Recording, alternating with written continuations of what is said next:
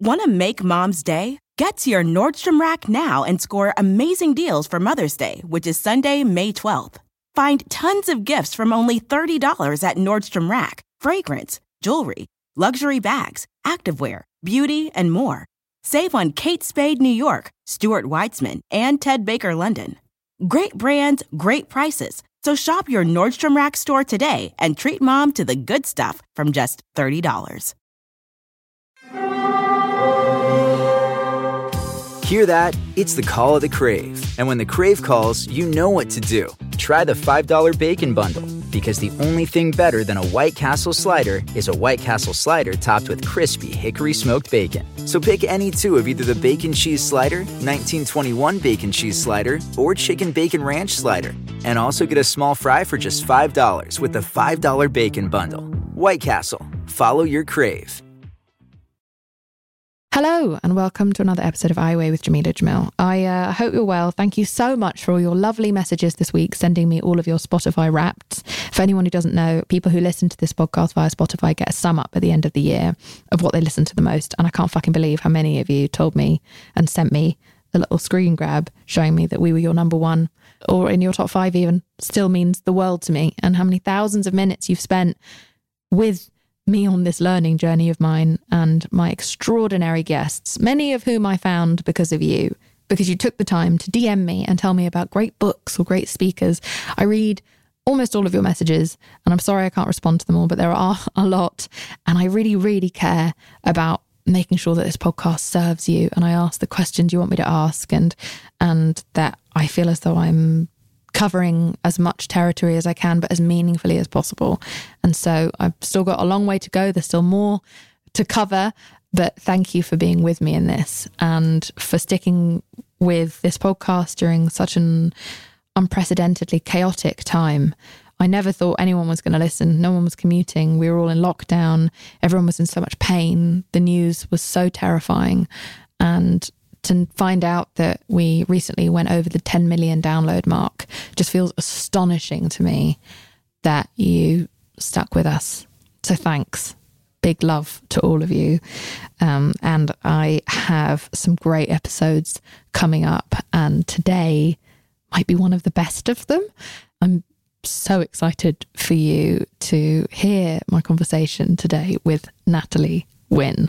She is an extraordinary online voice who talks about philosophy and social dynamics and parts of social justice even on YouTube. She's so prolific and so unique, and I feel so lucky to have had her on the podcast. We even get into some very tense subjects, as in the past, Natalie has not spoken always very nicely about me. But I think she's so brilliant that didn't stop me from wanting her to come on my podcast and share all of her amazing knowledge that I and all of us could benefit from. But I do talk to her about it, which was probably quite a nerve-wracking thing for both of us. But we both leaned in and had that incredibly awkward conversation as maturely and empathetically as we could. But it wasn't not weird. I think both of us were a bit sweaty during that.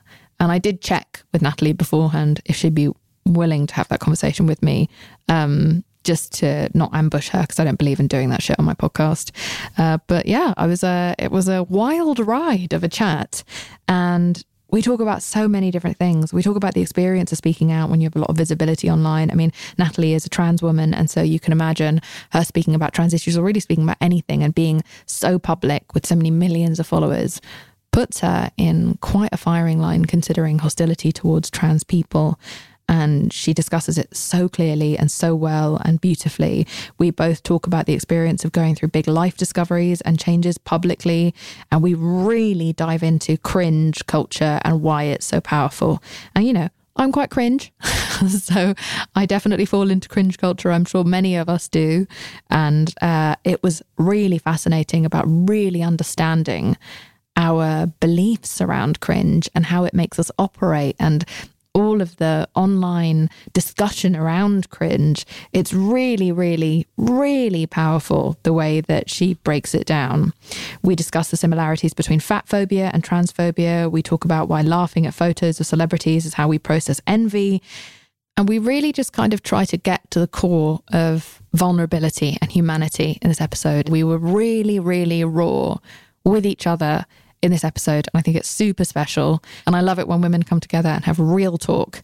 I think it's always really exciting. So I hope you enjoy this episode. Please let me know if you do. Follow Natalie Wynn online. She goes under the name ContraPoints and she will blow your mind. But as a starter, you can fall in love with her like I did right here.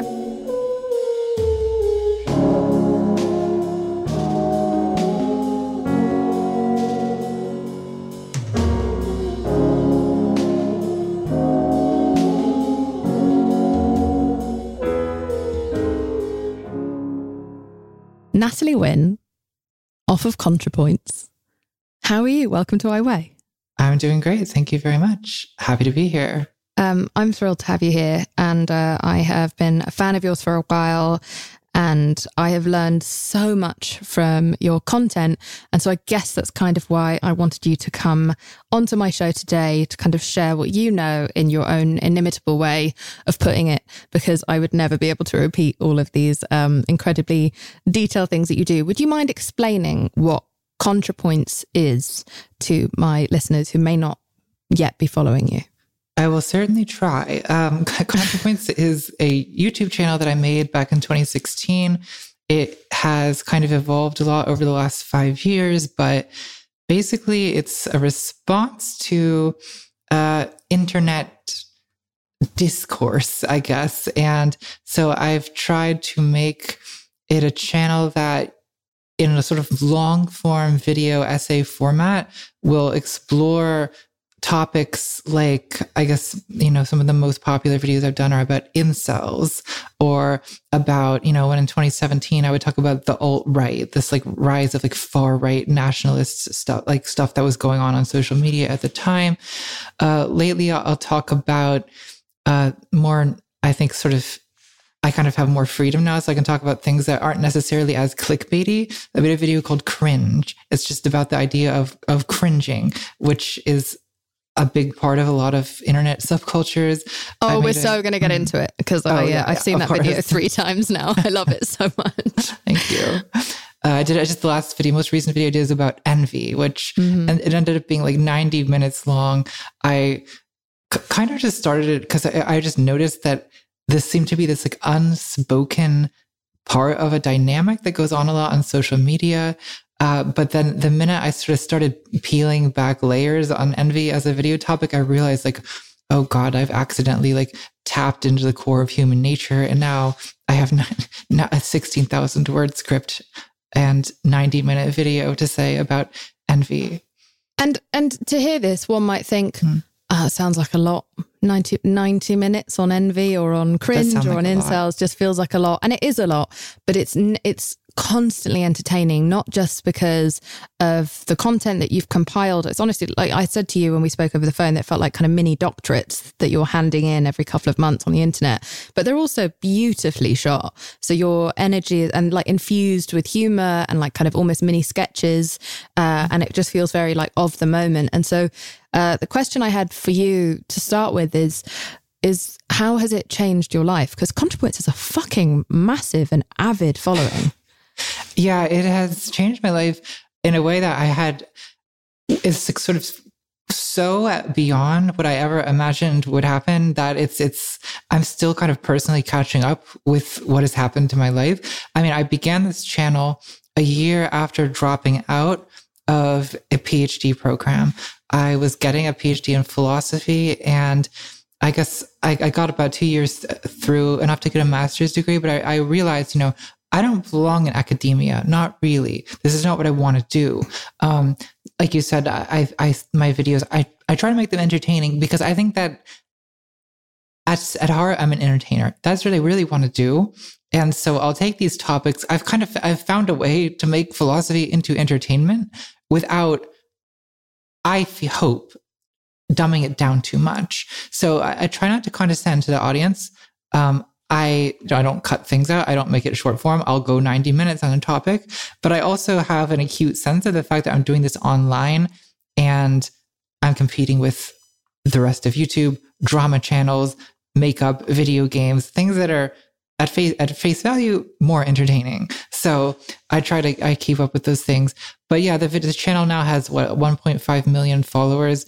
I am, I think, in the top 20 like best funded Patreon accounts. So like, yeah, it's completely changed my life. I was an Uber driver 6 years ago, and now I just bought a house, and like it's all from this like YouTube channel that sort of evades description.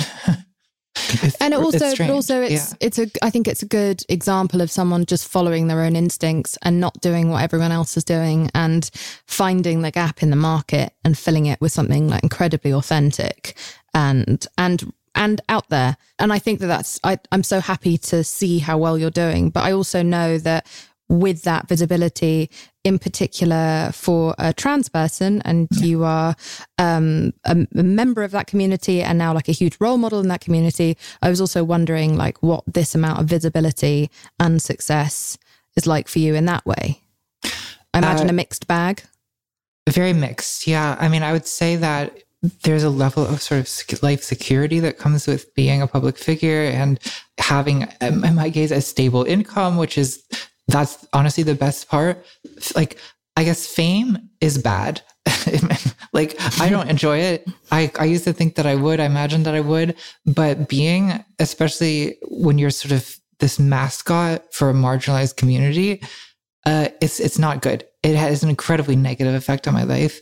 Not to get too like, it's hard to complain about this because it's like, oh, it's really a struggle that for me that I can't, it's really hard for me that I'm famous. Like no one sympathizes with that, and fair enough. But the truth is that it is hard in ways that I think are sort of hard to imagine until it happens to you. I think you'd find that this is actually quite a sensitive audience, and it's not about the classic side of fame. Like this isn't TMZ. Like this is, I think we're all aware of like the Free Britney documentary and all of the stories we've heard from multiple different people. We've seen celebrities take their lives. It's not like oh, woe is me for the by a mile more privileged members of society, but it's also an understanding that I think it's really important for young people, for a start, who are told that fame will make you happy, to hear stories of the fact that there's a huge flip side to that existence. And also I think a lot of people can relate to the idea that not feeling safe all the time, feeling scapegoated for things and feeling judged, etc. All these different things can be having your privacy taken away from you. These things can be alienating and a little bit painful and weird. And it's almost like sometimes further alienating because you, of course, understandably feel like you can't really talk to that many people about it. It's just odd. It's an odd, surreal, non-humane, like it shouldn't really be a part of our society. Yeah, but it's lonely, I guess, is the most paradoxical thing about it, is that you have, thousands, hundreds of thousands of people interested in hearing what you have to say and interested in your life and talking about you. But at the same time, it sort of alienates you from other people in this way that, it's very hard for me because I'm sort of alienated from other people by a lot of different things. It's weird. It's a weird thing to be trans. It's not something that most people can relate to. That it puts you at a distance from people. And then I can't really, I really struggle to have relationships with other trans people because of this weird position that I'm in with respect to that community. Can you explain that to me? Can you explain that to me? I think that for a lot of trans people, there's not a lot of visibility. So there's not a lot of role models. So whoever shows up becomes the role model. And I think that there's kind of a generation of trans people who watched me come out on YouTube. I basically transitioned in public, which is a terrible, terrible mistake. But, that's in the past for me. Do you feel that it was a terrible mistake, even now looking back on it? I do, yeah. I think what I should have done is vanish for 2 or 3 years and come back as a different person. Obviously, people would have found out. It's not like that. It's not like I would know I was trans. That's not what I'm saying. But it's just that it's super vulnerable. Yeah, I put a lot of stuff in public that maybe should not have been in public, and I think that to some trans people, it was sort of inspiring. Many people have told me such, but it also put me on this pedestal. For those people, they wanted me to be their role model and they wanted me to be their representative. So, and in some sense, that's why I say it's like being a mascot. I'm not just representing myself. Every time I speak in public, for a while, it was like I was speaking on behalf of this entire marginalized group. And I can't, no one person could possibly do that, right? In a lot of ways, I have. Yeah. Yeah. And I have a lot of privileges that a lot of trans people don't have. And so, you know, when I started saying things that people disagreed with, it was not just disagreement. It was like treason. I was betraying them and betraying the kind of investment of their own emotions and identification that they'd put in me. And so they reacted to it like it was a betrayal, like a friend betraying you. And part of that has to do with the way that there's an illusion, right? Especially I think on YouTube, where it's kind of inherently an intimate medium.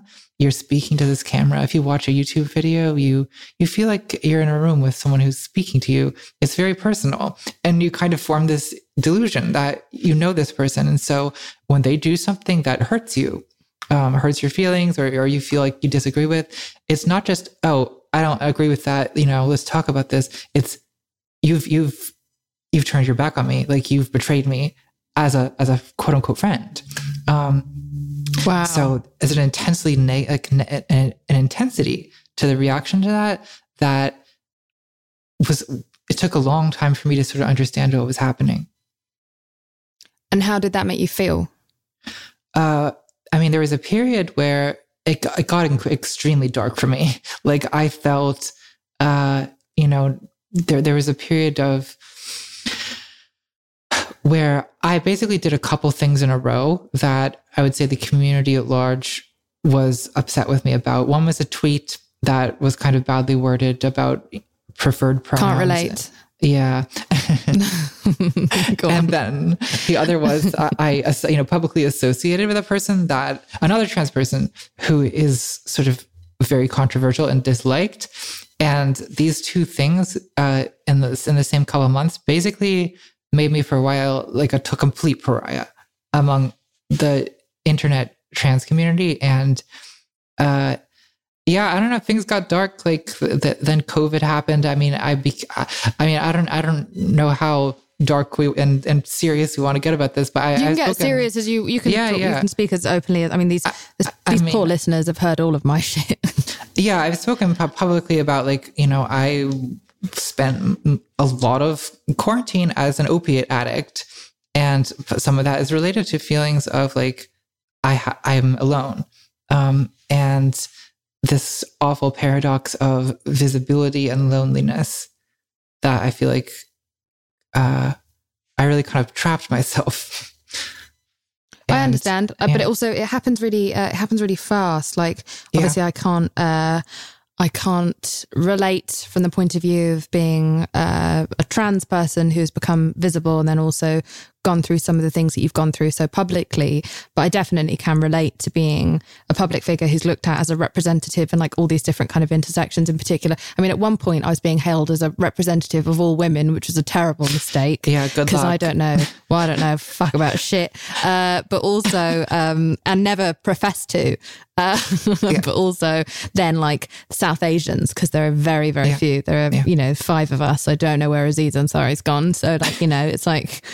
It's 4 of you, yeah. There's very few of us is kind of holding down the fort here. And so, I will frequently get messages from sort of Gen Z South Asians being like, oh, I can't believe she's our representation. And I'm like, I agree. Yeah. I don't think that this should be the way either. I don't think I'm cut out for being the representative for all South Asians. I'm just figuring shit out myself and didn't expect any of this. And I definitely don't consider myself an example of what a great South Asian is. I'm just I'm a mess with I'm a mess who's just trying. Well, you're a human being, right? And people want perfection. And I think, or they don't even want perfection because people don't agree on what perfection is, right? They want you to be their representative. But the problem is that you couldn't possibly be everyone's representative because everyone's different. So that's, you know, it's an impossible expectation, of course. You can if you're completely silent. That's the trick. That helps. That's like the kind of, or at least like relatively silent and extremely careful. So kind of like Zendaya or Keanu Reeves, or like kind of there are certain people who when they are faves, like real faves, like true unproblematic faves, like Tom Hanks, another example of someone who just doesn't like, they just don't get involved. And more power to them, in that then people are then able to project onto you the idea that you are their representative, and there's nothing that you do or say that can discount that or discredit that belief. Do you know what I mean? It's funny that you use those examples, because I've thought those exact same examples myself. Like Tom Hanks, Keanu Reeves, the two people that the internet seems to just love without a complicated mixture of, it's like when almost every other public figure is shrouded in this nebula of rage and controversy. Like there's a couple people who aren't. And yeah, the one common factor does seem to be this like Sphinx-like stoical silent distance where they just don't comment. They don't say things. They don't say their opinions. They're not hopping on Instagram Live to clear the air. They're not sending out tweets about their feelings. They're not weighing in on issues. And so it's possible. They're not coming out on Twitter in my case, or coming out on YouTube in your case. Right. Yes. And I think that's... I constantly envy their lives, but I also just can't shut the fuck up. Same. I can't seem to just shut the fuck up, even when I promise myself that I will. I just can't, because I love this. I love learning. I love communicating with people. It's not that I'm speaking to be heard. I'm speaking to be a part of a conversation I want to have so that I can learn. Like, I'm never trying. I think people have this opinion of me. I mean, you had this opinion of me, right? Like that maybe you did, but like I speak from this place of like, this is my answer. Everyone hear me now. And I'm like standing at Mustafa's rock in Lion King in my head. And like the kingdom is bowing down to me and the birds are singing. That's not how it goes. Like I'm normally just in my bed, trying something out, just wanting to have a conversation. And I think I'm starting a conversation, but it's always taken as this fucking arrogant bitch is on one again, telling us how to live. This elite, smug, liberal snowflake is like wagging her finger down at us mere mortals, and she's gotten it wrong. How dare she? And I'm like, oh fuck! I can see how this misunderstanding has happened, but it never ceases to break my heart a bit. Not because I want or expect to be liked, but just because being misunderstood so radically is sad. Do you know what I mean? And we spoke on the phone. We'll just get this out of the way now. But like when I was watching one of your videos, as a big fan of yours, there's a moment where for a couple of minutes you take a big pop at me in your more recent video about envy because of a tweet an Instagram reply that I'd done. That, of course, in hindsight, I can see how it was misconstrued, but it feels as though people were seeking to misconstrue it more than was necessary. I completely sympathize with you. And I've felt the same dynamic myself, where it is like this kind of surreal horror of watching your real self be replaced in the public eye by this caricature version that you have no control over, and have your every word sort of spun out into this like strange, like sinister alternate reality. So I do feel like I maybe owe you a little bit of an apology, because I kind of did allow in that video to show you through that. So the video was about envy, and in my perception, one reason why you seem to trigger like a high level of social media outrage is that, I don't know how to say this. There's many reasons. To me, I'm annoying. You seem to be like, you also seem like in a number of different areas to be like fairly close to perfect. And I know that's not true. Of course it's not true. Of course it's not true. I really said no, like you're not perfect and no one's perfect. But like, I feel like from the perspective of envy, it seems like I kind of even felt this a little bit like before I started actually talking to you, is that you seem like beautiful and successful and sort of morally very sincere and all these combinations. It's like, well, I think it makes people cross their arms and be like, it's almost like they want you to fuck up, because that would they want to see you fail, because it's irritating that you're too good, or like that. So like I took I mentioned this on the phone. Like I took a screenshot of a YouTube comment from my envy video where someone said, "Look, I don't envy rich people. I think it's fine that Bill Gates has all his money. That's not the problem. My problem is that not only does he want to be rich, does he get to be rich, he also has this charitable foundation and he does all this good work in the world. And he thinks that he gets to be seen as a good person too. That's what really makes me mad. It's not that he has money. It's that on top of that, he's also virtuous. And that's what really like upsets me. And it's like, totally. I just think it's like fascinating.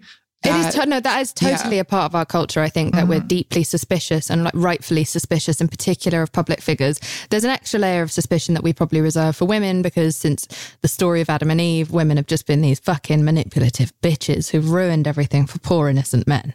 You know, we've just messed everything up for men in all big action movies until recently. The woman is the inconvenience who makes the mistake, and the man has to clear up for her and defend her and defend himself. We are just known societally to be this manipulative, dishonest nightmare. However, while I appreciate what you're saying, I also think that I personally, it's my responsibility to make sure that I'm not being reductive in saying that. I also know that when I get into trouble, it's not as simple as people want me to fuck up and people are jealous of me. It's also because sometimes I do genuinely just put my foot in my mouth, and I should do better from a position of like power. So I do also want to make sure that I own that.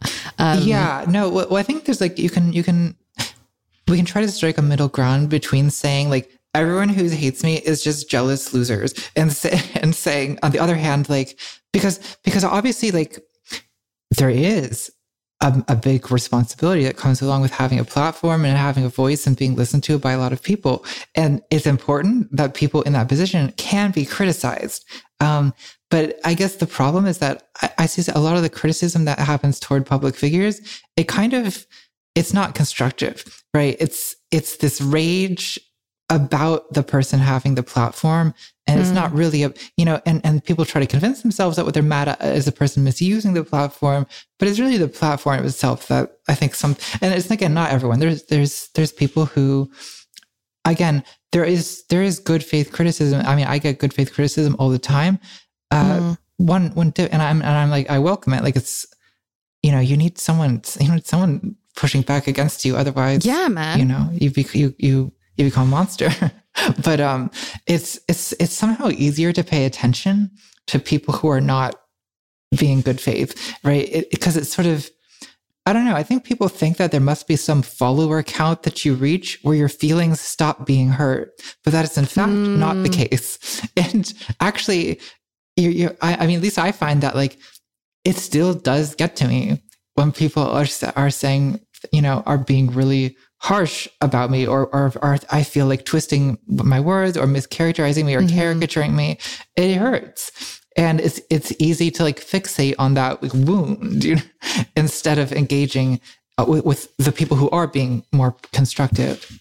Totally. And also like you bringing up my appearance probably is fitting right now because of what the actual comment was. Just for anyone who's listening to this who doesn't remember this, although it was quite big, and then the Daily Mail ripped me a new asshole over this comment that I made. But basically someone said to me, but this is what triggered off this whole, what you're now hearing between me and Natalie, is someone wrote, your skin is so perfect. And then she made a really sad face emoji. And I did what I always do, what I've always done, which is just always say the same thing, which is like my skin is currently clear because privileged people have more access to good quality nutrition, and also our lives are significantly less stressful than the lives of those with less privilege. I also get to sleep more because of this. All of these things keep my hormones in balance, and I'm able to address food intolerances easily. B, I believe that trans rights are human rights, with a smiley face. And then C, I exfoliate twice a week. So I meant this in a very tongue-in-cheek way. Like it was like all the emojis and the fact that I'd said that trans rights are human rights as the second step of my skincare. I just presumed people would know that I was making a point, but also being very flippant and silly with it. And it got taken so fucking badly by the internet, where they were just like, why couldn't she just say fucking thank you and move on? And I'm like, well, because I think it's a good conversation to have. Like, I think we are long overdue the conversation of holding fucking actresses and models up as the example of what women who live much more stressful lives with much less access to the fucking nonsense that we have are expected to live up to us. And then they airbrush us on the cover of magazines. You know, when we were talking on the phone, I was like, I can't believe that women in their 50s are looking at Nicole Kidman's airbrushed face on the cover of a magazine, who's also got the personal trainers and like whatever to keep her in a certain condition. And they're feeling bad about themselves, being like, well, we're the same age. We've grown up alongside each other. I've quote unquote, let myself go. And I just think that's so toxic. Should I have probably done it in a video rather than a comment back, which is subject to being taken out of context? Yes. But I think I didn't understand the bad faith of the internet that I have now started to understand massively with help from you. Not just because you took the piss out of me as well and presented my declaration of this in Tahani's voice, which I will never forgive you for. But I'm so sorry. I was so offended by your portrayal of how I said it. But your video about cringe culture has helped me like really understand why that was taken out of context, why so many things we see get taken out of context. And I'm just dying to talk to you about it. This video is so exceptional, Natalie, that it should win all of the awards. It has clarified so much to me about our common culture that I would love to just kind of, can I just grill you about it a little bit so you can just help me explain it to everyone? Absolutely. Okay, great. And we're over the bit where we've talked about that other shit and we're all good. Can I say one more thing about that? Of course you can. Yeah, so of course you can. When you left that Instagram comment, I found out about this whole thing from Twitter and watching the hurricane that surrounded this Instagram comment on Twitter. Yeah. And it was fascinating to me. I was like, this is when people are so mad at it is wild to me. And so I screenshotted everything and went straight in the folder for like, we're going to discuss this at some point. And the next year I was doing. Oh no. Because it was interesting because I actually do not think that you did anything wrong. Like, I think that. But then why did you frame it that way, Natalie? Well, I framed it that way because the point that I was building to in that section was about how it's not really about you having done something wrong. It's about like the quote unquote optics of it. Okay. And by optics, what we really seem to mean is the way that it makes people feel. So, even though you're saying all things that are true, and again, like, I think that isn't that what we say that we want, right? Like we always say that, why can't celebrities acknowledge that they have this privilege? And why can't celebrities, you're doing all the be things. Transparent, right? Yeah. And checking your privilege and all this stuff that we're supposed to do. But I think that sort of audiences are sort of uncertain about actually what it is that they want, because I think that in a way, you're sort of laying out the reasons why you have an unfair advantage is actually just sort of kind of putting a magnifying glass on the unfair advantage, which then causes people to feel stung by the advantage that you have. 100%. And so it's in a way like your honesty about it is being taken as a provocation by people. But I think that's something that. But how do we have that conversation then? Yeah. Like because who's going to have that conversation, right? When people who don't look a certain way, who aren't invited onto the cover of Vogue or whatever, try and have that conversation, they are called bitter. I know that as someone who was considered unattractive by the media and told that I was bitter every time I would try and say that these standards are unacceptable. And then now that I have been on the cover of Vogue and I am suddenly deemed attractive by the media or society, I'm now considered too, you know, whatever, like pretty privileged to be able to have that conversation. So who then has that conversation about how fucked the lies of this industry are? About the fact that they fucking, you know, they have anti-aging creams where they airbrush the adverts. Like, who's going to have that conversation? I feel as though it's my responsibility to make sure that I keep reminding people, this is all bullshit. This is a part of my job that is fantasy. I mean, people are having, I heard the other day about oxygen facials. Have you heard about that? It's a $250 facial where they pump oxygen into all of your pores and you look very fresh for fucking 24 hours. That's it. $250 to just put that, just to feel like just, women like me are used as a weapon against people who don't have all of the lights and the camera and the makeup artists and the bollocks. And so I want to be able to have that conversation, but I also don't want to like sting anyone or trigger anyone. I just feel like I'm in a bit of a bind. Well, I think there's a version of the problem you're describing with a lot of different issues. I mean, even just like wealth inequality, for example, like, okay, if people who are poor complain about income inequality, you know, it's very easy to say, well, people will say, well, you're just bitter, work harder, blah, blah, blah, stop being lazy. You know, why are you trying to punish success? But if people who have money start talking about, oh no, we should be paying more taxes, like AOC wearing the, you know, tax the rich dress at the Met Gala, people say, the hypocrisy, you have money and yet you want tax for the wealthy. Like, you know, so it's like, is anyone allowed to question income inequality from the perspective of someone who opposes it? No, because either it's bitterness or it's hypocrisy. And I think that, you know, when it comes to like the sort of the snowballing pretty privileges, like you said, that accrue to, you know, women who have the access to oxygen facials or whatever it is this month. I think that the same dynamic happens where if ordinary people complain that these are they're being held to these unrealistic beauty standards, you get called bitter. And then if it gets highlighted by people who, you know, are public figures, it's part of your job to participate in this, right? Then you get called a hypocrite or you get called, you know. Yeah. And it's also important just to highlight that like 300,000 people liked my comment and agreed with what I was saying, right? It wasn't everyone, like most people took it in good faith.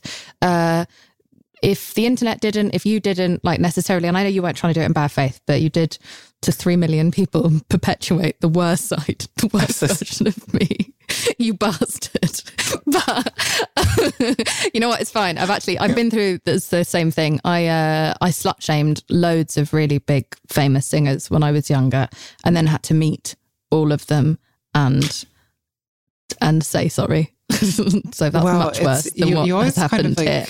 I feel like I still have to get used to this idea that like I can't just talk about people anymore because they will find out. They will find out. And it's the worst fucking feeling. It's like, oh.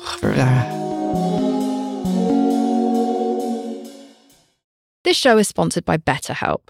Now listen, we all carry around different stressors, big, small, medium size, and a lot of us keep them bottled up because sometimes we just have to. But doing that all of the time can really, really start to negatively impact your life. And I say that from experience. I'm British. We are told to never say how we're feeling about anything ever. And that's why so many of us are so sad. Now, a way that I was able to remedy that was by having therapy, which was super helpful for me, not only because it's amazing to get things off your chest, but also all week, you know, as you're bottling things up, because it's not always the time or place to say exactly how you feel, you know you're going to get that hour where you're able to get everything off your chest and say it exactly as you want to. And this therapist isn't going to take it personally, and they're not going to hold it against you or throw it back in your face during an argument over dinner next week. You just have this complete freedom. Honestly, I think everyone should have therapy, regardless of whether they think they need it, because it's so amazing to have a confidant. It's a journal. that talks back to you and helps you with all of your problems. I think therapy is just a safe space to get everything off your chest, to figure out how to work through whatever's weighing you down. And if you're thinking of starting therapy, then maybe you should give BetterHelp a try. It's entirely online. It's designed to be super convenient, flexible, and suited to your schedule. All you have to do is fill out a brief questionnaire to get matched with a licensed therapist, and then you can switch therapists if you don't like them anytime for no additional charge.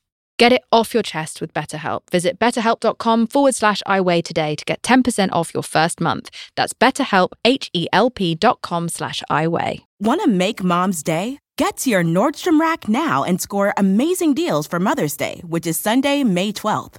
Find tons of gifts from only $30 at Nordstrom Rack. Fragrance, jewelry, luxury bags, activewear, beauty, and more.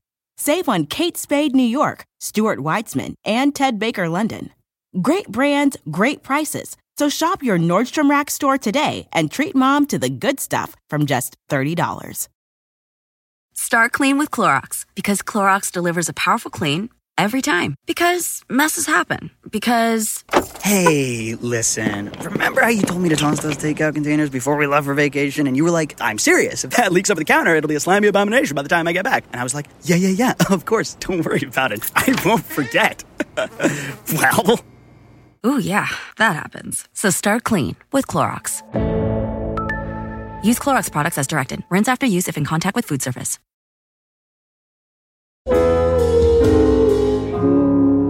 There's something deeper to all of this. And I think that's kind of what I'm interested in the world of kind of cringe. I'd never thought about it until I'd watched your video. And again, I was highly skeptical. I was like, what is she doing? Why has she made how much is she going to milk out of the subject of cringe? But it's so innate to our society. So will you describe what cringe is? We know, but can you just describe? So cringe is when it's I guess you could describe it as kind of feeling of secondhand embarrassment. Yeah. And there's a sort of a lot of variance on that feeling. I guess I got a lot of sort of conceptual clarity in researching this video from this book called Cringeworthy by Melissa Dahl. And I guess she describes this like two types of cringing. There's like compassionate cringe, where you sort of empathically feel the embarrassment of someone. Like if you're watching, bad American Idol auditions is an example that I use a lot, like where someone is just, they're getting dragged by Simon Cowell or whatever, just their performance is terrible. You feel embarrassed for them. And then there's this other thing, which she calls contemptuous cringe, which is something a little bit more sadistic, where you're sort of enjoying someone's humiliation and downfall. And I feel these are like completely different things, actually, but they're sort of related to, they're both like emotional reactions. Yeah. The difference is kind of when you can see someone is embarrassed as well, because you talk about like part of cringe being, and so sorry if I paraphrase this wrong, but part of cringe being kind of like, let's say you do something that makes you cringe. It's because you have suddenly been confronted with other people's perception of you for the first time. And you bring up like the very like relatable example of hearing your own voice, and like how much that makes people uncomfortable. They're like, oh, fuck, is this what people hear? I really when I talk? Like I thought I sounded so different cringe, in my head. Yeah, cringe. Or like, I've fallen over in front of all of these people and they've all seen. And so it's that kind of stark kind of reckoning and awakening of like, oh God, this is my perception outside of myself. I had no idea, and it's embarrassing. But when it's someone else, if you can see that they know it's embarrassing, then you're more likely to feel kind of compassionate cringe. And if you see someone who is wholly unaware that what they're doing is kind of socially unacceptable in some way, or bad, or they're bad at singing, but they're super confident and bolshy with it. Probably a lot of the way that people see me is like someone who has no idea that they're being embarrassing, whereas I really understand how embarrassing I am. I really get it. I think then it's more likely to incite, if you see someone is incredibly hyper confident and sure of themselves and maybe a bit arrogant or smug, then you're more likely to feel contemptuous cringe, correct? I think that's right. Yeah. And you talk about the fact that maybe some part of cringing is a good thing. Can you explain that? Well, I think there's a couple of ways that it can be a helpful feeling. One is that it is, sometimes like pain, we have pain for a reason, right? It's a warning sign, or it tells you don't do that again. So in a way, it helps with social cohesion. Like if you cringe at yourself or you cringe at someone else, I think you sort of learn socially acceptable behavior in part through like watching the failures of others. Like if you see like people making fun of someone, this is very middle school, right? Like you think, oh, I don't want to be like that. I don't want to be. So it's how we learn social cues. Yeah, absolutely. Especially when it comes to things that are sort of subtle. So there's explicit social rules, about like social rules about gender, who goes in what bathroom. There's rules about this. And then there's more subtle things. How loud are you supposed to talk in a given setting? If someone's talking way too loud at a restaurant, that's the kind of thing. There's not really a rule about it. You're just supposed to be perceptive enough to pick up on the correct volume to speak. But someone who's being loud and embarrassing, you might cringe at, and that kind of teaches you, don't do that. I have mixed feelings about it. And I had mixed feelings while I was watching your video about it, because I also feel like sometimes, especially like almost now more than ever, it feels like, and I can only really say this because I've not really been alive at any other time, but I feel as though we are too self-conscious about everything.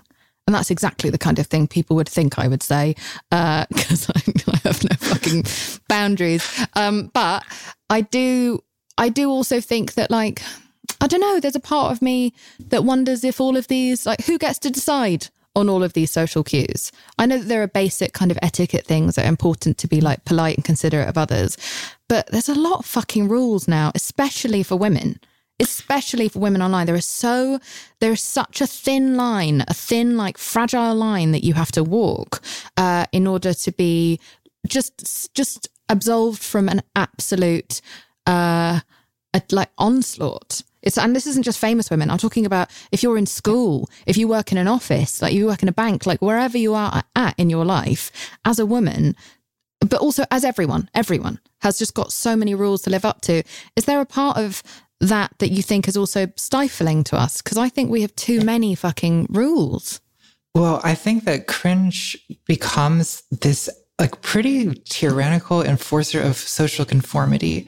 So that's like the negative side of it, right? Yeah. And this video, I kind of end up like chasing I think most of the video is about like the darker aspect of it. 100%. 100%. Rather than the way that it's helpful. And ultimately, like anyone who is different or who is sort of a nonconformist will get sort of categorized as cringe. I mean, and so I spend time like pulling all these examples from like subreddits that are about cringe. There's one like r/cringe. There's one called Cringetopia. Some of them are worse than others. Videos that have like millions of views that I wasn't aware of about just like cringe compilations. Yes. But like the number of things that are considered cringe, I mean, you notice a pattern. Okay. Being fat is considered cringe. Being autistic is considered cringe. Being trans, cringe. Being overly gay, cringe. Being, and it's like you pretty quickly pick up on the fact it's like, oh, this is actually just enforcing conformity, and it's enforcing a pretty conservative view, that is, it's repressive, right? And also I think it's, if you get too worried about people cringing at you, I mean, almost anything truly worth doing or anything that involves like sincerity or real expressions of emotion or fun or pleasure, like that gets considered to be cringe. Passionate interests are called cringe, right? The least cringe thing, I suppose, is to adopt this attitude of bored, aloof indifference. Yeah. But that... And desensitized. Yeah, desensitized is... Ironic, cool. Detached, disavowed of anything that matters and anything that you would care about. Like, I think that's a kind of... And some people do like adopt that kind of persona online or offline, right? Of a detached, ironic, sort of mocking, above it all persona, because it's defensive is what that is. You're trying to protect yourself from ridicule. You're trying to protect yourself from seeming embarrassing or for seeming cringe. But it comes at the cost of getting any sincere feelings or passions.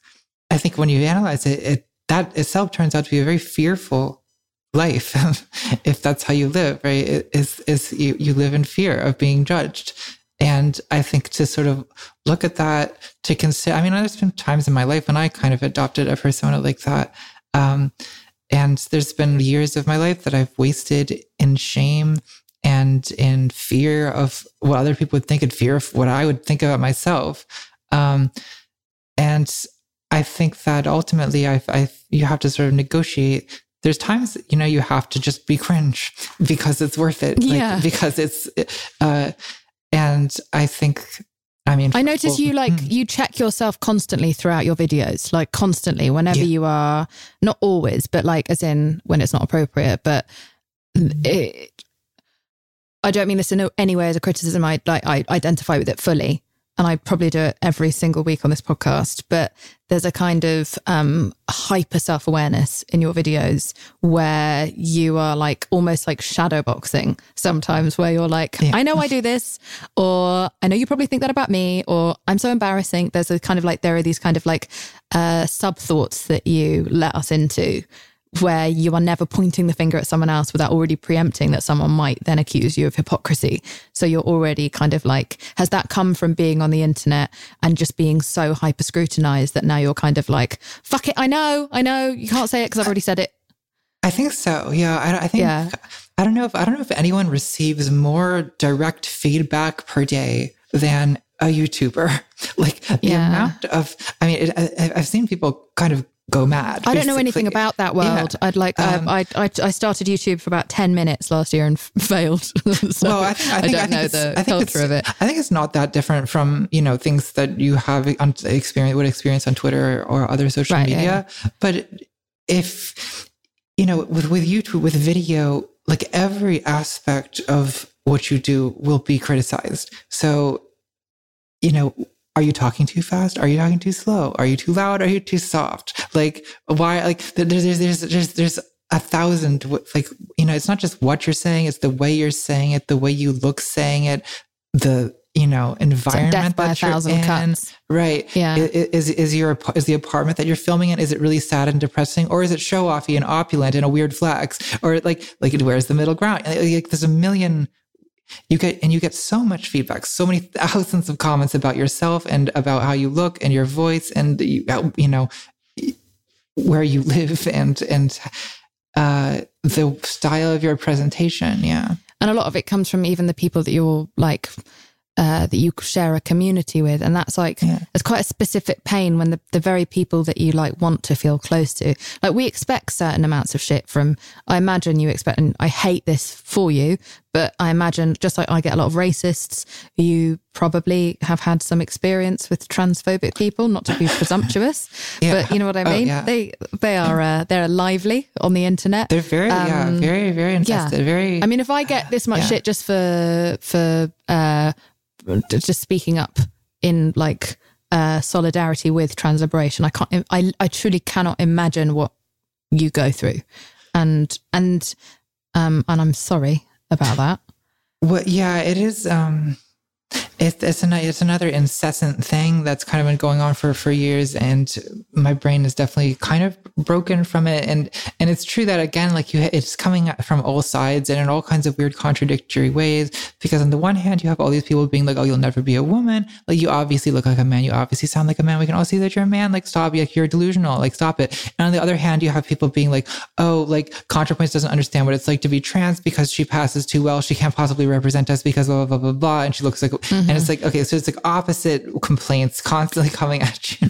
But also we kind of, and I don't think one ever gets used to it, but one can kind of, one comes to expect, at least this is what my trans friends have said, right? When it comes to specifically this, that you come to expect it from certain people, that what takes you by surprise and really hurts your feelings, and I don't know if you identify with this, is when it comes from your own. Where the hyper scrutiny, where you're like, oh, fuck, you know how hard this is. Like, you are living a similar experience to me. We're in this shit together. Like, we're all fighting for the same liberation. Why are you coming for me harder sometimes than the very people who would like me not to exist? Does that represent anything you feel? Absolutely. Like, I think part of it is just that trans people themselves can be transphobic and often are. Like, no, because, This is the thing I think a lot of people kind of don't get, is that being the target of bigotry does not really exempt you from being a bigot in your own way, right? And so like we all have this stuff. We all deal with it, and like we all sort of internalize it to some extent. And so, I mean, I think, I'm sure you could apply this to all kinds of different people, but I think that there's a kind of tension that sometimes exists in relationships that I have with other trans women, you know, friendships or more than friendships even, where like part of the tension comes from the fact that like there's a kind of like, you almost had to process the kind of self-hatred through this other person who becomes part of your own self-hatred, or you become part of their self-hatred. I mean, have you ever done that with another trans person where you've externalized your own self-hatred through Absolutely. them? I've done it with all the women that I slut-shamed. And of course. Again, Yeah, and if any of them are listening, I'm still very sorry. No, like I'll like, I mean, here's just an example. Like, okay, I'll go out to dinner with another trans woman. I feel at some point that like her voice is clockier than mine. And like, it's, what I mean by that is like, I feel like her voice sounds like detectively, you know, trans. And, I mean, obviously mine is too, I think, to some people, but people tend not usually to pick up on it, but sometimes they do. But I'll hear in another trans woman, I notice the signs that, you know, that become, and I sort of will feel this kind of like cringe, I guess is the word, right? It's like, oh God, like you're dragging me down to your level, and now we're both gonna, it's an ugly thing, but it's you're not promoting that as a good way to think. No, you're just calling out your own, like I've noticed this moment happening, and obviously this is not a good way to think, but not every thought or every feeling that passes through our heads is necessarily something that we endorse. But sometimes you'll notice a thought there and say, what do we do about that? So is that what you describe as like vicarious embarrassment? Because I know you kind of bring this up in the cringe video where you're like, there's a part of our psychology in cringing at something that someone else is doing is sometimes because it reminds us of ourselves. And so we want to distance ourselves from it. And is that correct? Can you elaborate on this? Well, I think a lot of the reason I decided to make a video about cringe in the first place was through witnessing this exact dynamic within, you know, trans communities. There's, for a long time on YouTube, a lot of the most successful trans YouTubers are people whose content was like mostly about attacking other trans people. And people would build up an entire, you know, platform. Basically, the framing of it is usually like, I'm a good transgender. I'm like there's all these, you know, trenders, there are all these perverts, there are all these whatever giving us a bad name. They're making us look bad. I am here to shame them and join you, the general public, and laughing at these bad trans people. And I'm not like them. Just to be clear, I'm not like them. Okay. And that's my and it's like the popularity of this basically just relies on the fact that people enjoy getting to sort of gratify their transphobic feelings with a trans person leading the discussion so that they don't have to deal with the guilt of it. So, oh, I'm not being transphobic. It's fine. There's this other trans person here agreeing with me. That's what the audience is getting out of it. But the creator, the trans creator who's doing this, what they're getting out of it is they are kind of splitting their mind in half, and they're the part of themselves that they hate, they're projecting onto a scapegoat. Right? Attacking the scapegoat. And then they get to feel like, oh, I'm one of the normal people. I'm not a freak like these ones. And I feel like I'm able to understand what creators like this are getting out of it, because I've experienced the temptation to do this myself. But is it tribalism? Is it like fear of being ostracized? You know, to acquire safety, so that I'm in the tribe. I'm aware of what the opposition, let's just call them, as in fucking evil transphobes, are thinking, and I would like to have more of a chance at being accepted by them. So I'm going to cut off the weakling here. This one is weak. This one isn't achieving what we are supposed to achieve to just be deemed human and be accepted. So therefore, I'm going to cut them loose and ostracize them, so that way I'm not the one getting ostracized. Because I feel like that's also a pattern generally on the internet. Absolutely. I think, you know, when you point at someone and you accuse someone, you're also pointing away from yourself, right? You're directing the attention over there. You're directing the spite and the scorn and the hatred over there. you're directing it away from yourself. So it is a very protective, defensive kind of thing. I think like slut shaming works in a similar way, which you mentioned earlier. So and also fat shaming, by the way. You notice like Khloe Kardashian recently, who's like always been, like always had a beautiful body, in my opinion, regardless of what size she is. But she was always like bigger than her sisters and also significantly taller than her sisters, and demonized by the world for being, quote unquote, the fat sister.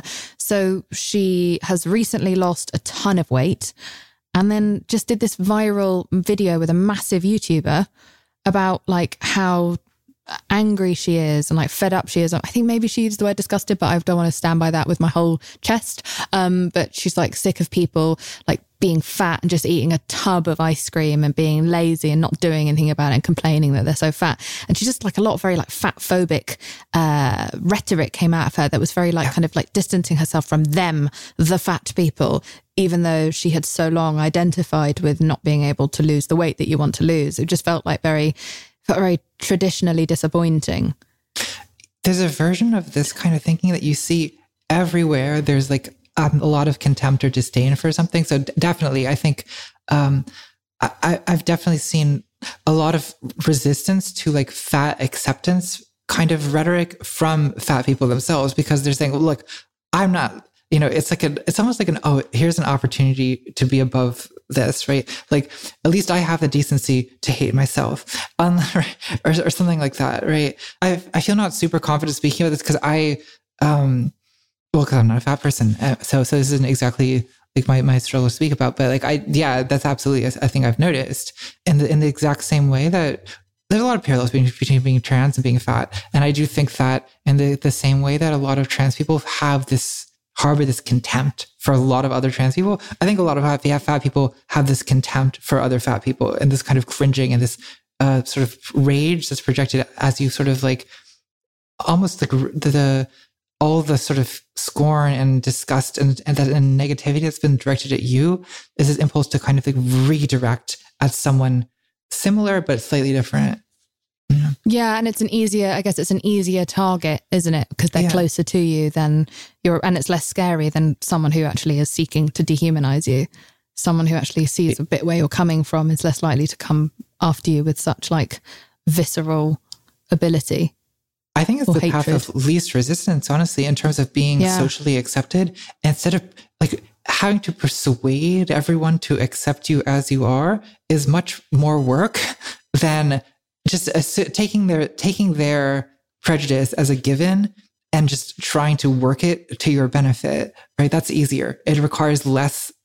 It requires like less movement of people's opinions. Yeah, I do feel like this a bit, like, just to bring it back to me, if that's all right for a second, Natalie. I just want to like just keep this going about me. But when I fuck up in any way, or have an awkward or a cringe moment online, how much people enjoy it never ceases to amaze me. Where I'm just like, why are you enjoying this so much? And I guess what I learned again from your cringe video is that like, and kind of what you're saying now is that when we watch someone, especially a powerful person, especially a public figure or someone who has any kind of privilege, it might just be an unknown but kind of societally deemed hot person who has like a big boo-boo publicly, is it that it makes us feel superior in the moment? Because I've definitely participated in this myself. Definitely. Massive internet troll cunt like in the past. And I've had to learn how to, the more I've felt what that feels like and seen it and understood it and just grown up a bit, the more I've stopped taking pleasure in other people's embarrassments or misfortunes. Because I recognize that like, well, I always look to find out, is there a part of me that's enjoying this because it's giving me a brief sense of relief of thinking that I'm the worst. Now they are worse than me, so I get to be above them. Is it just like a desire for kind of social hierarchy?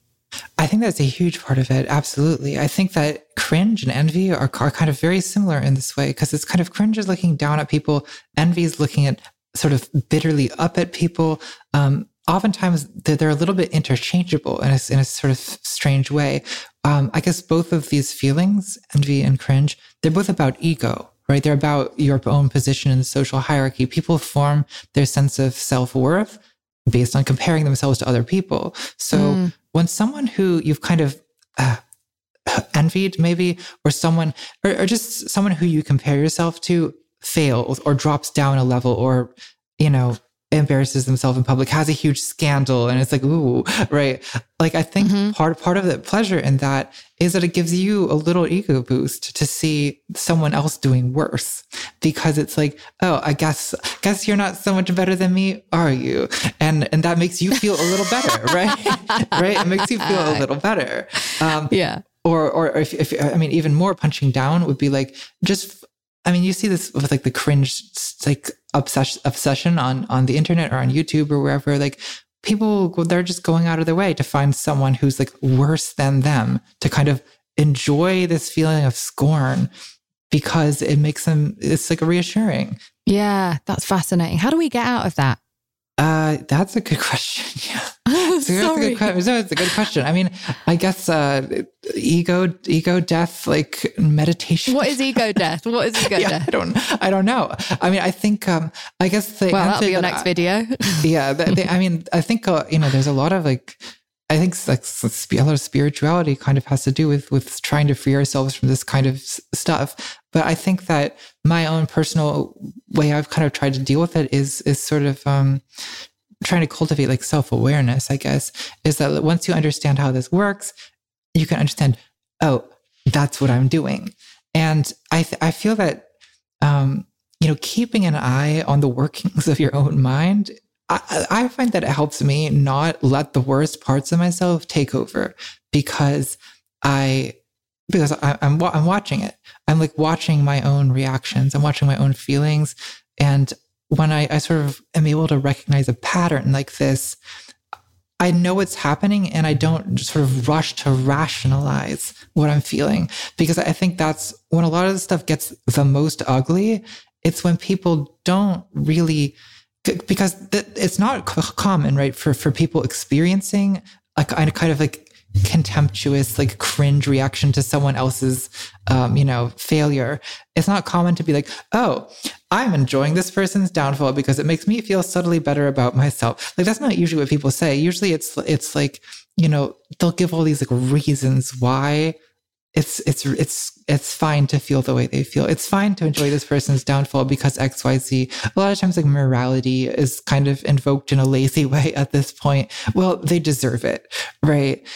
Yeah, morality is also kind of looked at as a bit like cringe now. It's a bit virtue signally, a bit weak. Yeah. Some of the time, it's like you're supposed to be the person that you are criticizing is supposed to be morally pure, and once they fail in being able to, or like perfect, once they demonstrate an imperfection in that area in particular, you are now allowed. You have now got permission to lose absolutely all of your humanity and punish them to within an inch of their like sanity, right? Yeah, it's okay to be cruel to this person because they're a bad person. So actually, this is fine. Yeah, and there's this kind of like retributive thing. And you see this as like a justification for bullying all the time, right? Well, it's okay that we bullied that person because they did XYZ moral transgression. People send me messages all the time being like, or like they at me in messages being like, remember when we bullied at Jameela Jamil last year? That was fun. Can we do that again? And I'm just like, why did you tag me in this? Sometimes why did you find that fun? Like, it's really like, it's like, that doesn't make me sad anymore. It made me sad about a year and a half ago, but then I discovered medication. No, but not just medication. I also just came to like understand this is bigger than me. Yeah. To like, have an ego death of my own. I don't really know what ego death means, but you said it and I like the way it sounds. So I'm just like using it now without, as I normally do. I speak without any expertise, confidently. So I had to kind of like just be like, okay, this isn't just about me. This is a bigger like kind of system. And I think your videos are super helpful and insightful in understanding that. And there's a fucking word in your video about cringe, humiliate. It has the word humiliate in it. Humilitainment. Humilitainment. That is the word. Like, I love that word. So is that kind of what we're talking about here as well? I think that's a lot of what, for example, goes on in tabloids, which categorizes humilitainment, where you're basically sort of creating, the Daily Mail, like half of what gets published in the Daily Mail is humilitainment. We're sort of enjoying the sort of mockery. Often it is like bringing celebrities down. Like, I mean, I think the whole genre of like, oh, look at this celebrity's embarrassing beach body or whatever. Like, isn't that what that is? It's like, I think part of what people get out of that is it's like not the most healthy way to deal with the same thing that you're trying to confront, which is that people feel worse about themselves because they have to see all these idealized images of celebrities. But instead of like dealing with that in a more constructive way, there's like the Daily Mail way of dealing with it, which is like, oh, we get to laugh at them for once for having the same flaws that we have, right? Exactly. But also it happens in schools. You know, it's like, the girl who got a boyfriend, maybe before we got boyfriends, now her nudes have been leaked. Let's spread them around the entire school. Yeah. Let's share them to other schools. Like this goes way beyond celebrity and this is really like entrenched in our culture.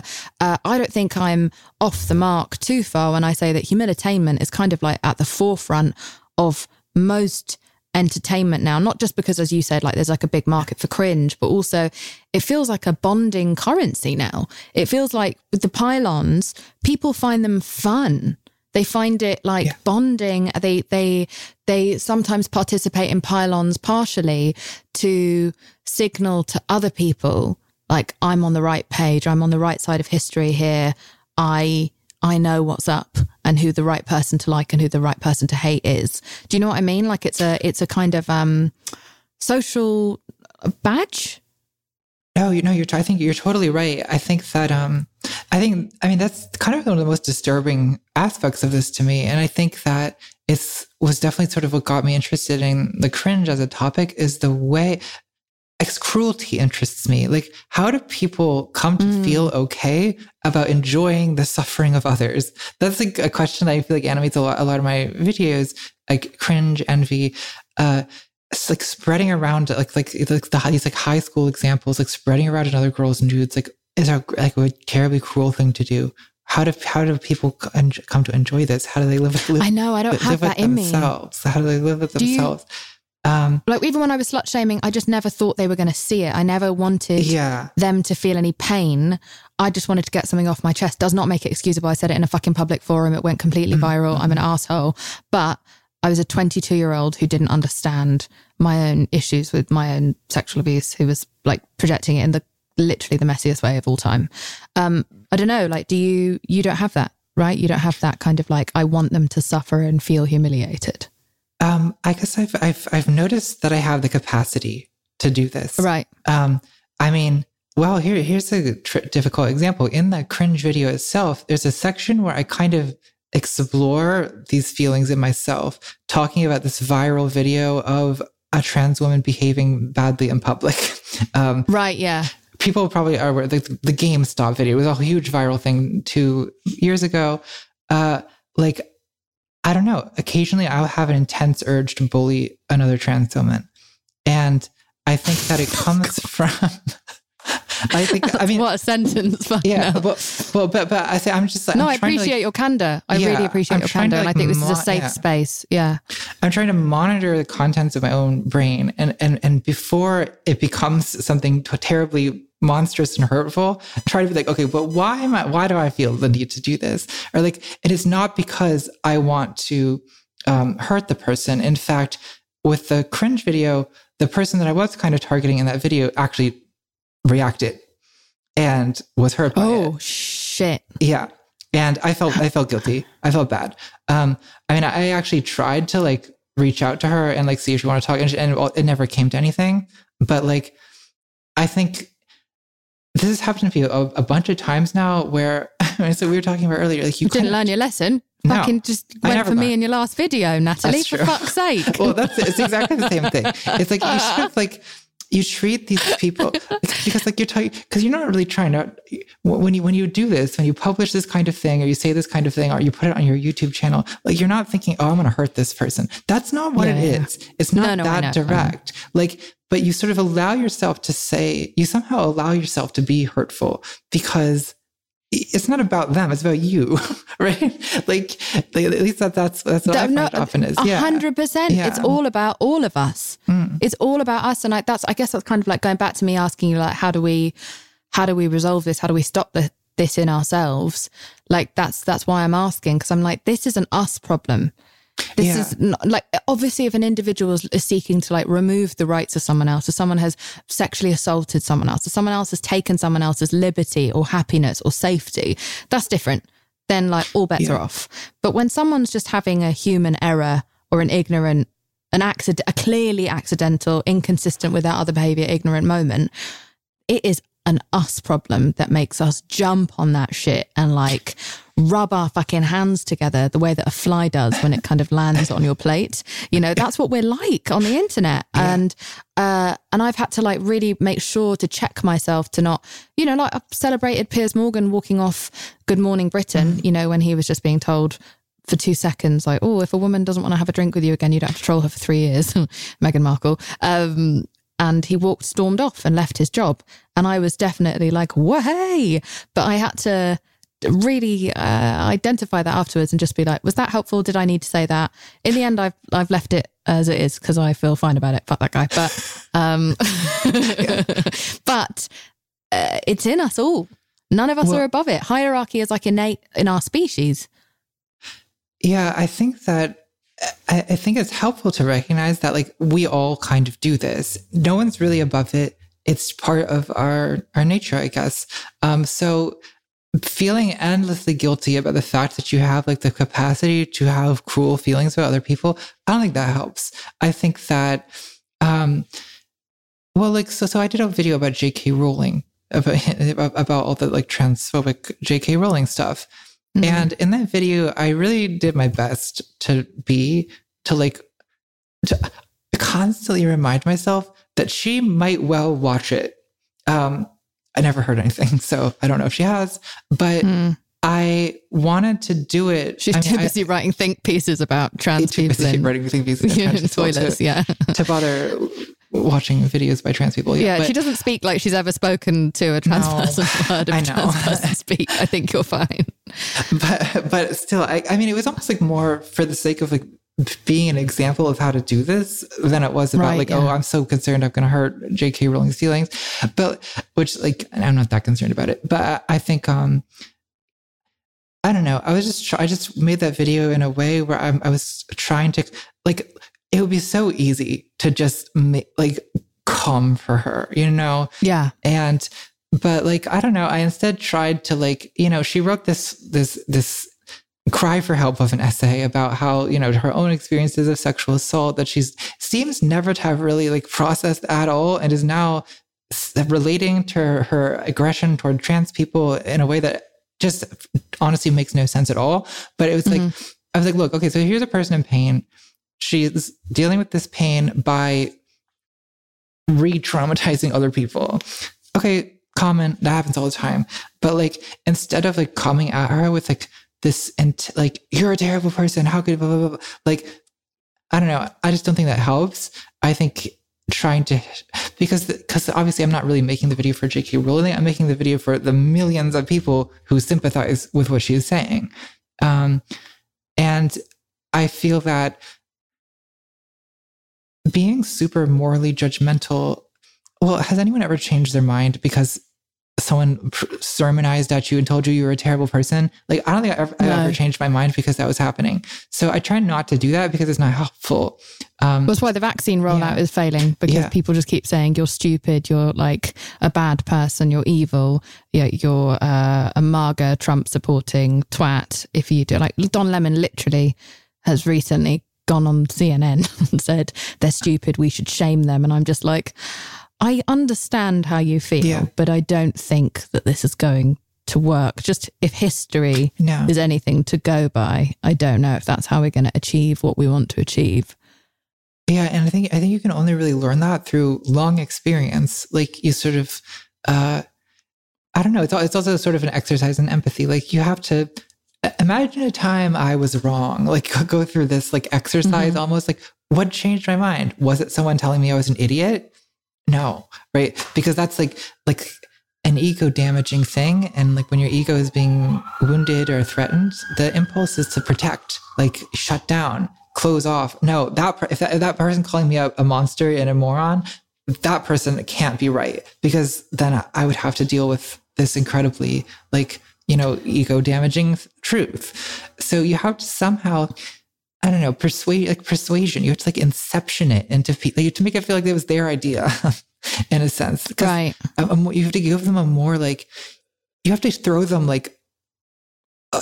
an escape rope, like a way to get out without suffering too much ego damage. And calling them an idiot is not a way to do that. Want to make Mom's Day? Get to your Nordstrom Rack now and score amazing deals for Mother's Day, which is Sunday, May 12th. Find tons of gifts from only $30 at Nordstrom Rack. Fragrance, jewelry, luxury bags, activewear, beauty, and more. Save on Kate Spade New York, Stuart Weitzman, and Ted Baker London. Great brands, great prices. So shop your Nordstrom Rack store today and treat Mom to the good stuff from just $30. Hear that? It's the call of the Crave. And when the Crave calls, you know what to do. Try the $5 Bacon Bundle, because the only thing better than a White Castle slider is a White Castle slider topped with crispy hickory smoked bacon. So pick any two of either the Bacon Cheese Slider, 1921 Bacon Cheese Slider, or Chicken Bacon Ranch Slider. And also get a small fry for just $5 with the $5 Bacon Bundle.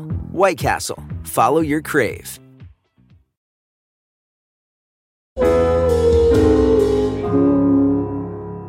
I'm going to stay trying to become a more a kinder and more empathetic and more careful person.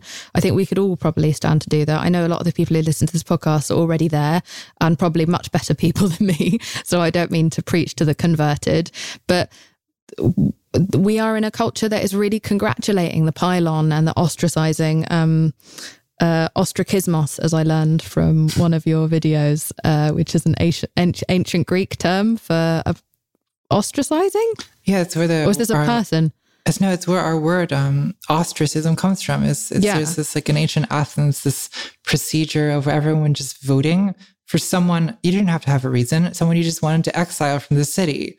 And, you would have pottery, right? Yeah. You write their name on a pottery shard. And it didn't have to be for a good reason.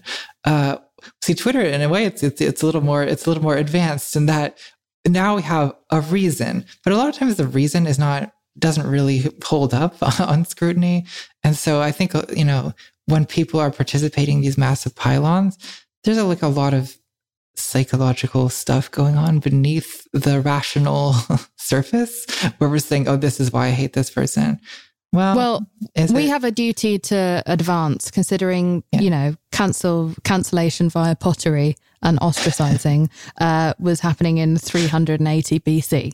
So now that we're in 2021 AD, we are not allowed to do the same barbaric shit that they were doing back then. We know better. We need to do better. Anyone listening to this, if you find me slipping on the internet, check me. If you don't, I know Natalie will in one of her videos. No, I'm joking. Natalie, I want to talk to you for 10 years. I wish this podcast could just be 10 years long with you, because I have 9 billion other things I wanted to talk to you about. Will you please come back again sometime? I would love to. Yeah, this has been great. So before you go, because I know you're busy because you have another doctorate to gift us with soon, will you please tell me, Natalie Wynn, what do you weigh? I weigh that I keep trying. I feel that I've failed a lot of times in my life, and I've kind of learned to make something almost sacred about the attempt itself, and that to me has been the way that I live with not being perfect. And because I've been thinking about this lately, because I just went back to playing the piano, which was the first thing that was what I wanted to be my career. And I didn't think I was good enough. So I quit. I went to academia, and then I quit that because I didn't like it. I think YouTube was about the 9th attempt at a career I ever had. And then that worked. So the same is true with, learning to talk about these complicated moral and social issues, is that no one does it right the first time, but you keep trying. And your willingness to keep trying, that I feel is where I've found a way that I can value myself, because I haven't done anything perfect but I always tried to do it a little better. I think it's beautiful. I talk a lot about that on this podcast, that I think that there is I think the true heroes are the ones who try when success isn't guaranteed. And I'm a big trier, a big failer. I love a good fail.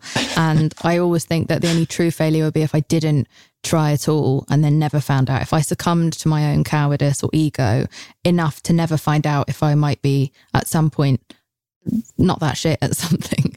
Because that's where all the colour in the life comes in. Like, so many of the exciting things that have happened to you and me have come via us risking immense humiliation and failure.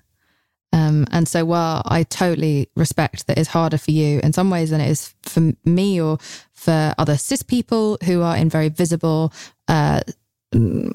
positions, I really admire that you back yourself and you do this unusual type of entertainment. You create this unusual content for everyone, and you stick to your guns, and you are such an individual. And I'm so happy to have found your work on the internet, but also so thrilled to have met you, because I think you're so unique.